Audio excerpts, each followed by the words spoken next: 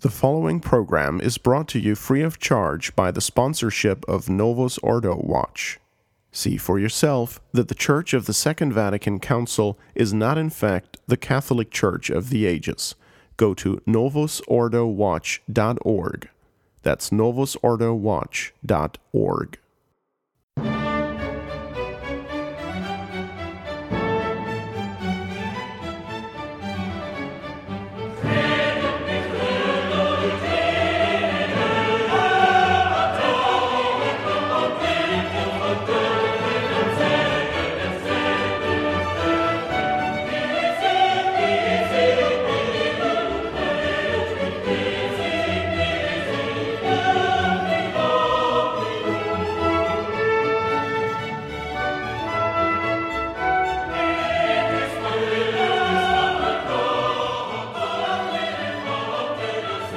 Welcome, ladies and gentlemen, to This is Catholicism on member-supported Restoration Radio.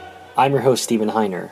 As always, we have with us His Excellency Bishop Donald Sanborn. Your Excellency, thank you for joining us today. Thank you for having me. So we're going to move on to the fourth article today in the Catechism by Father DeHarb. And this is continuing a discussion of our Lord. The first question is, what does the fourth article of the Creed teach us? It teaches that our Lord suffered for us and died on the cross and was laid in the grave.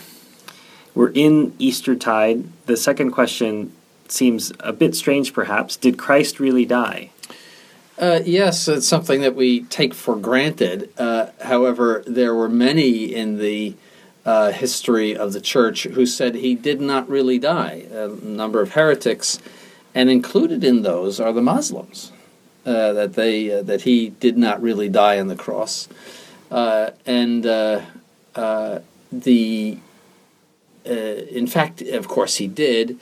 The proof of it is the water and blood that came out of his heart when he was pierced with the lance, and it's an object of our faith that he truly died on the cross. It would be impossible for anyone to have suffered what he suffered without dying. It was only by his divine power that he made it through the entire passion. Anyone else would have died along the way. As a matter of fact, something that we don't often realize is that our Lord did not succumb to death, but he willed his own death. He died when he wanted to, because death had no power over him. He was God. And he wanted to suffer all the way to the end. And as he said, no man takes my life from me, but I give it up of myself. And so he decided when he was going to die, when he would give up his life. It's something we don't think about or realize, but it is true that he did not succumb to what was being done to him, but he decided to give up his life when he wanted to. Well, interestingly, too, Your Excellency, Scripture doesn't use the term die, correct? It says our Lord gave up his spirit. Is that related to what you're speaking about? No, it is. He gave up his spirit. That means willingly he did that. It's the equivalent of dying. I mean, it's not to say that he didn't die. But it is interesting that is the way in which the sacred Scripture describes it, that he gave up his spirit. He decided that was the time for him to die. But he died a true death. Why was this such a stumbling block? Why was it hard for people to believe that he died or conjecture that, no, he didn't die actually? Well, it's a way of denying the resurrection. You see, that he had a bad day, and that they took care of him and brought him into some secluded place and fixed him up, and then he was okay in 3 days, which is perfectly absurd. But anything to deny the resurrection, anything to deny the faith. I mean, come up with any absurdity you want in order to deny the faith. Question number 3, why did Christ will to be buried?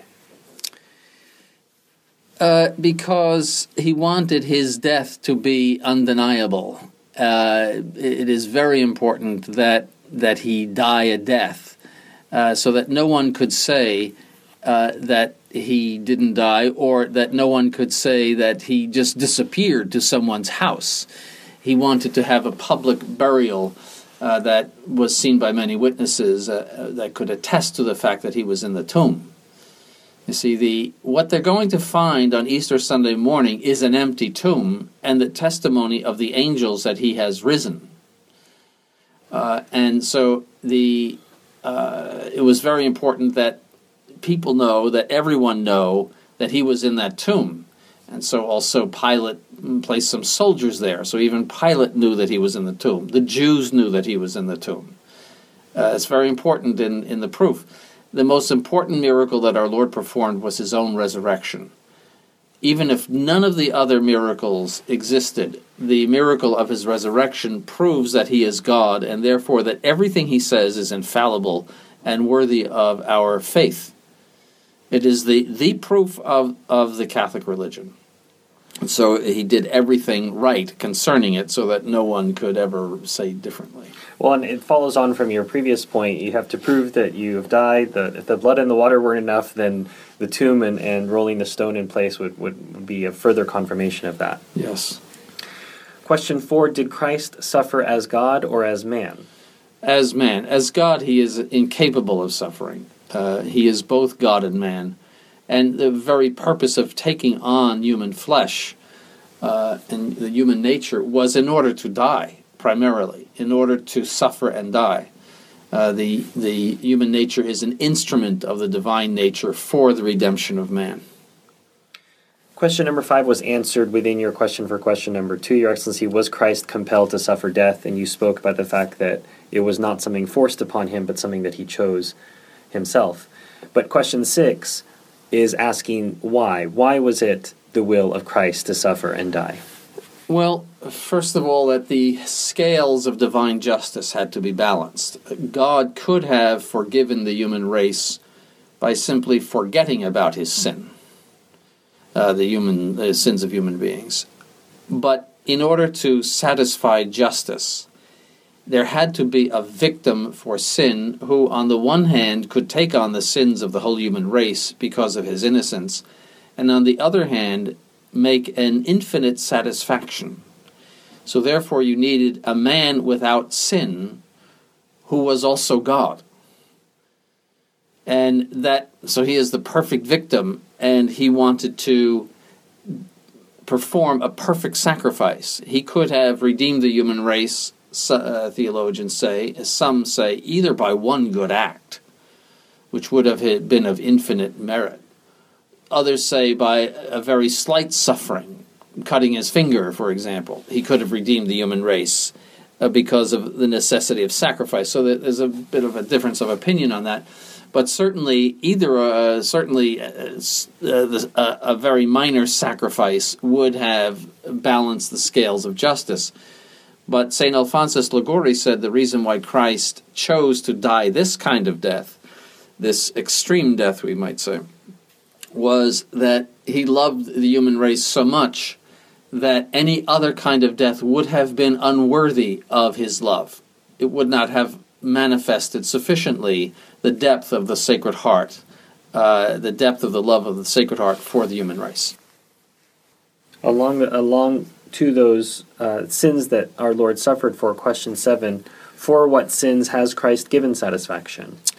He satisfied for original sin and also for all of the actual sins of the entire human race from the beginning of creation to the end of time, and even for sins which would and will not be committed. It's infinite, so even sins that could be committed but will not be committed, he satisfied for. In potentia is what you're saying. Yes. Questions 8 and 9 are related, and you've somewhat answered parts of it, Your Excellency, but I'll repeat the questions anyway. 8, why could no one but Christ make full reparation for our sins? And 9, why is the satisfaction of Christ of infinite value? Yes, so it's he can make full reparation because he is God, and every act that he performs is of infinite merit. But especially his passion. Merit is always tied to effort, and where there is greater effort, there is greater merit.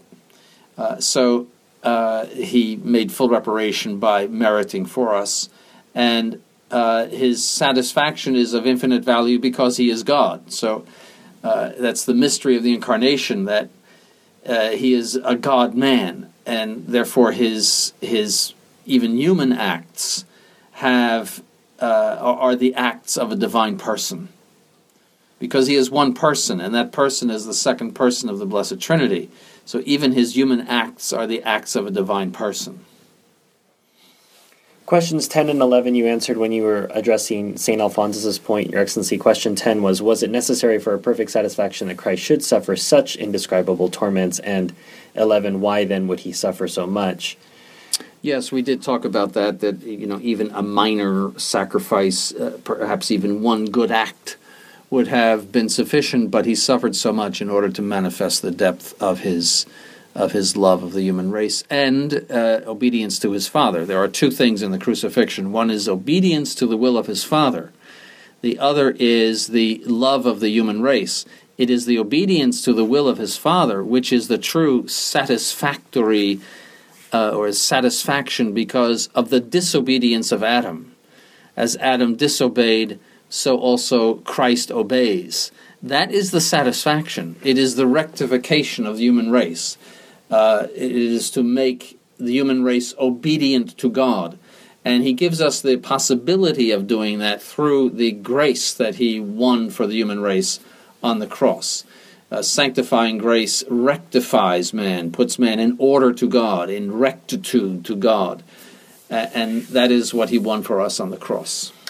I suppose, too, Your Excellency, in a certain way, the idea could be for souls in prayer to know that our Lord has suffered everything. This concept that, oh, you don't understand. When we talk to other humans, we'll say, oh, you don't know what I'm going through. You don't understand what I'm dealing with. But our Lord, in as you said, this sort of extreme torment, this extreme punishment, can in a way be a model for those of us in prayer, those of us who are going through sufferings, to say, well, certainly didn't go through anything like that, and that there's something that we can identify with in our Lord when we have sufferings, that we can take consolation in the fact that we haven't experienced anything close to what our Lord experienced.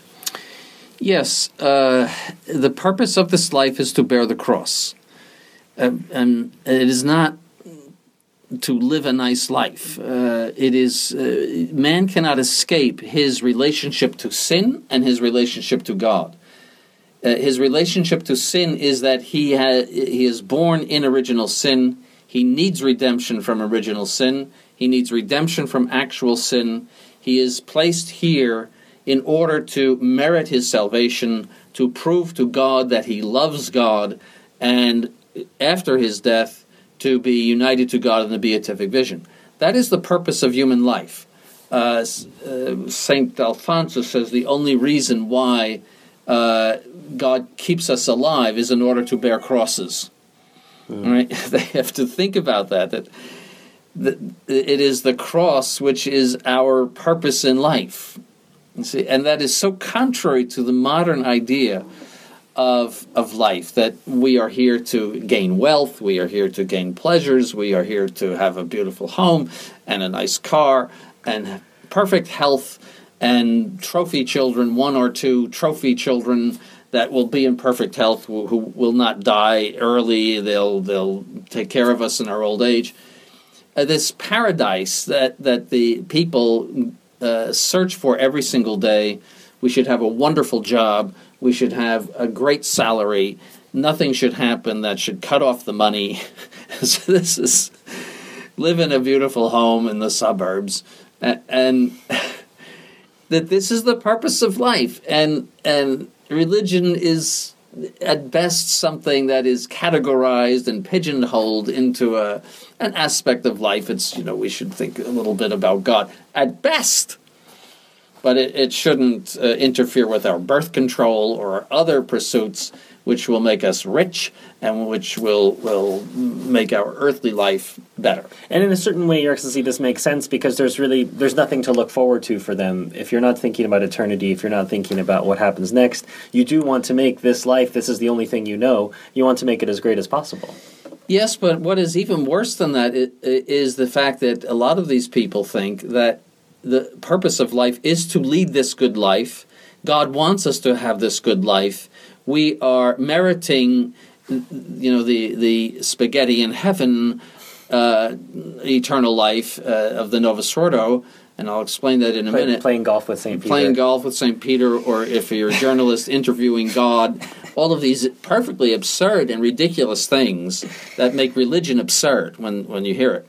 That you are actually fulfilling the will of God in pursuing wealth and pursuing good health, jogging on Sunday morning, or that this is the purpose of life. God wants you to be happy in this life, and then will bring you, no matter what you have done, no matter what your piety is, if you've led this wonderful life, He'll bring you to eternal salvation, which is merely continuing the wonderful life of of earth in heaven. So if you're an Italian grandmother, you're making spaghetti in heaven. This is what they say. Start the sauce and the meatballs early in the morning. Yes. This is totally pagan. This kind of afterlife that continues the life of earth. The thing is, it's not even attractive, Your Excellency. I mean, I love pasta as much as the next person, but I mean, that's got to be pretty terrible for eternity. Right. I'd like some other things. And who does the dishes? It is sickening. It is so absurd. But that's the mentality, and that's the Novus Ordo. So you're wheeled into the church and the Novus Ordo, and the priest will say you were a wonderful person, a great guy, and no matter, he won't even think about how pious you were or how much you obeyed the commandments. It's just you were a great guy, and you said nice things to your neighbor, and he's in heaven, and they put the white cloth on you, and it's hallelujah. You see, no reference to sin. You're in the traditional Mass, you're wheeled in the black cloth, and the whole theme is purgatory. And rest, eternal rest grant unto them, O Lord, and let perpetual light shine upon them. And the Church presumes that the soul is in purgatory. It does not presume that the soul is in heaven. The soul may well be in heaven, and many people do go to heaven right away because of the helps of the Church in extreme unction and absolution from sin and indulgences, the apostolic benediction. For those who have had the great blessing of having those helps, according to the theologians, they are totally prepared for heaven. Even if they have had some venial sins in their lives, even mortal sins, these things are forgiven and the soul is prepared for heaven. But the black is there also in order to mourn the principal effect of original sin, and that is death. That man has to die. And we mourn that. We mourn sin. That's the reason for those black vestments. Well, and some of our listeners, Your Excellency, may have come over from the Novus Ordo or are in the process of coming over from the Novus Ordo. That's part of the purpose of our Catechism show. There is an occasion in which we do have a white funeral within the traditional conception of Catholicism. Mm-hmm. Can you explain that? That's for children who die before the age of reason. And because they are incapable of sin, they are buried in a white casket, and there is a joyful Mass for them because they have achieved their eternal salvation, provided they're baptized, of course. And so that's the only time you see the white. But that shows us the difference. And as the Church, yes, will say white for you, alleluia for you, baby, but not for an adult who is capable of sin, is presumed to have committed sins, and is presumed to have gone to purgatory. And no matter, even St. Teresa of Avila, who they were reaching for her relics, they had to be stopped from taking her apart because everyone knew she was a saint. And she was buried in black. People who were well known for their sanctity were buried in black. Mm.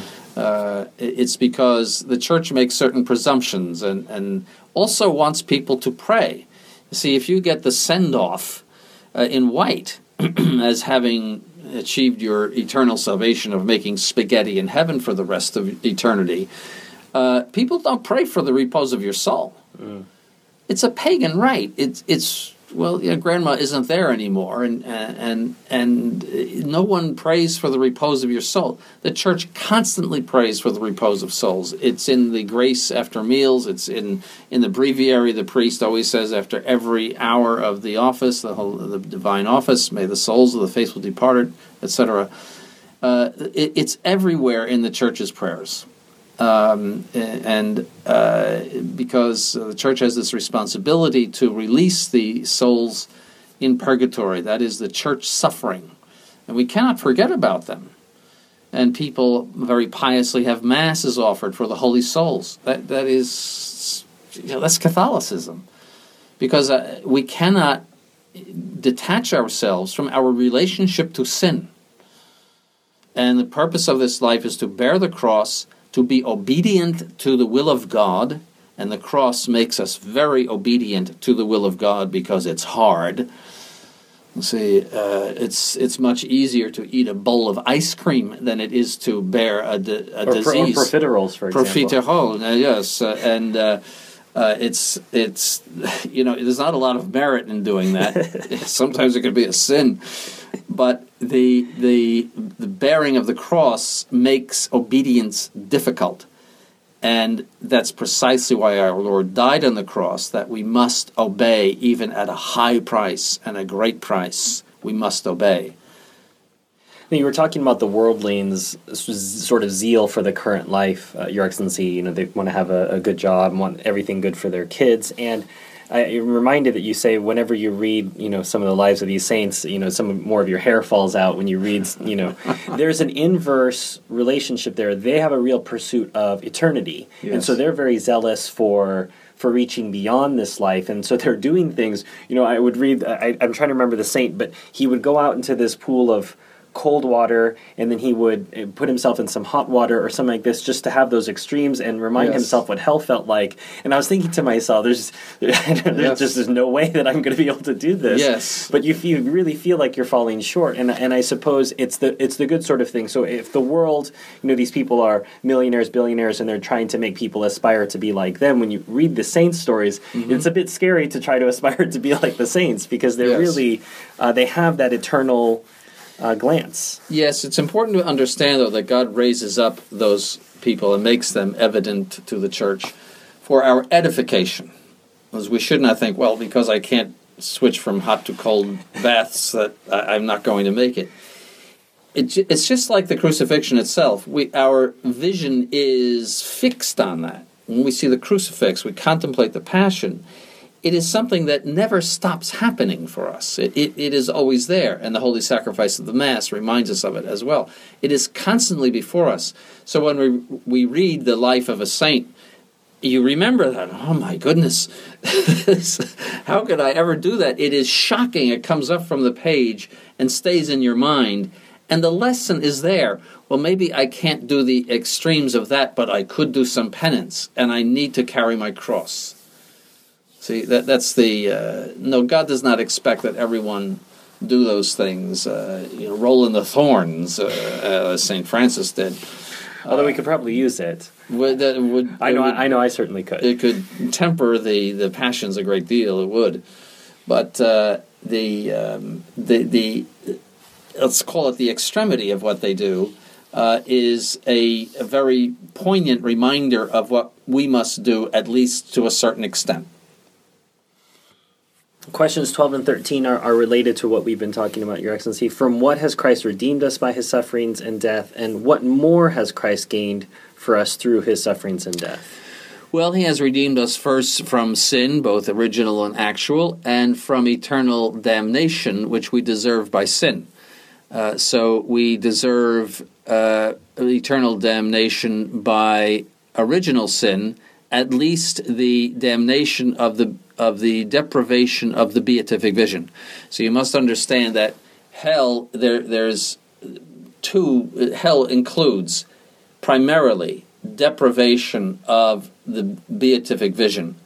That is limbo. Limbo is actually, in the broad sense, a part of hell. Any place where you die and you are deprived of the beatific vision is, in a sense, hell in the broad sense. So limbo it has this permanent deprivation of the beatific vision. That is the greatest of the punishments of man. But then there is what we call the hell in the strict sense, the hell of the damned, where there is torment for sin. Just as you go to prison, that is the reason is that where our will has gone against God, God is going to make His will prevail in us by contradicting our will. We are always sad when our will is contradicted. So when pain comes, we are not only afflicted by pain, but we're sad because we want to be healthy. We want to be right. And so there is a price to pay of pain for the things we have enjoyed illicitly. That's the hell of the damned. So the babies don't go to the hell of the damned except in Ratzinger's plan, because he says limbo doesn't exist. So the only place that they could go is the hell of the damned. But of course he would say that they go to heaven, which would be a heresy, because you cannot enter heaven except in the state of sanctifying grace. If you're interested in reading more about that article that His Excellency is speaking of, you can go to traditionalmass.org, and the title of the article is Damning Limbo to Hell. And it's also available on the Anti-Modernist Reader, Volume 1, available on our website. Question 14. Has Christ merited grace and eternal salvation for those only who are really saved? He has merited eternal salvation for all men. That means that He has made it possible for all men to go to heaven, because His satisfaction is infinite. And so the redemption, Christ dying on the cross, makes it possible for us to go to heaven. In the Protestant sense, it's something like paying the bill at a restaurant, so the rest of us are off the hook. So He paid the bill, and we don't have to worry now. We're saved as long as we believe in Him. And that's not the case. That's not true. We have to, in the Catholic doctrine, participate in His passion in order to go to heaven. And that's our last question today, Your Excellency. If Christ has merited eternal salvation for all men, why then are not all saved? And I suppose that could be an entire episode on its own because of the problems we see in the Novus Ordo, but I suppose you can answer that at any length that you'd like. Well, what I just said, that you have to participate, you have to make your obedience to God, just as Christ made His obedience to His Father. And that was His whole work, to do His Father's will. He said it many times in the Gospel. And His Father's will was that He die, that He be the human sacrifice for sin. God did not require the human sacrifice of Abraham. That is, that Abraham slay his son Isaac. And He took animals instead, awaiting the great sacrifice and ultimate and true sacrifice of His Son, in which He demanded a human sacrifice. All right, so we have to participate in that by our obedience to God. And part of that obedience is our piety, our adoration. We have to obey the commandments. We have to do everything that He has instructed us. And so it is not a free ride at all. And the spiritual life of the Catholic Church is primarily this participation in the passion of Christ by our submission to His will. I think that's a good place for us to end today, Your Excellency. Thanks so much for your time, and we'll return next month to continue on in this journey of I suppose we're sort of in our Lord's Passion now, because we've discussed His death and His burial, and we'll move on to talk about what happened after that. Yes, the next is the descent into hell, and we'll talk about Luther's and JP2's take on that, which are the same, but that will be for the next time. Thanks so much for your time, Your Excellency. We want to remind you that This is Catholicism is a production of member-supported Restoration Radio. All rights are reserved, and any duplication without explicit written permission is forbidden. To obtain permission, please write to mail@truerestoration.org.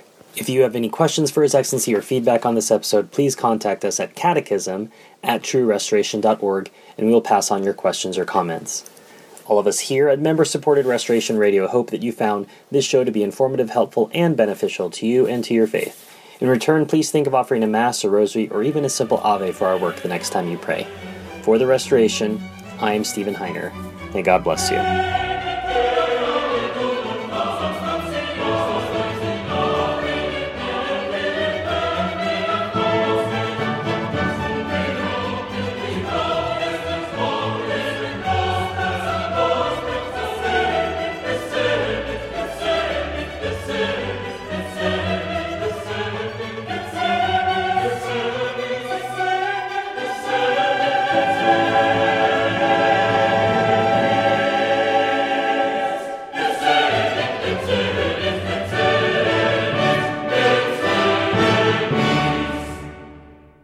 This program was brought to you free of charge by the sponsorship of Novus Ordo Watch. See for yourself that the Church of the Second Vatican Council is not in fact the Catholic Church of the ages. Go to novusordowatch.org. That's novusordowatch.org.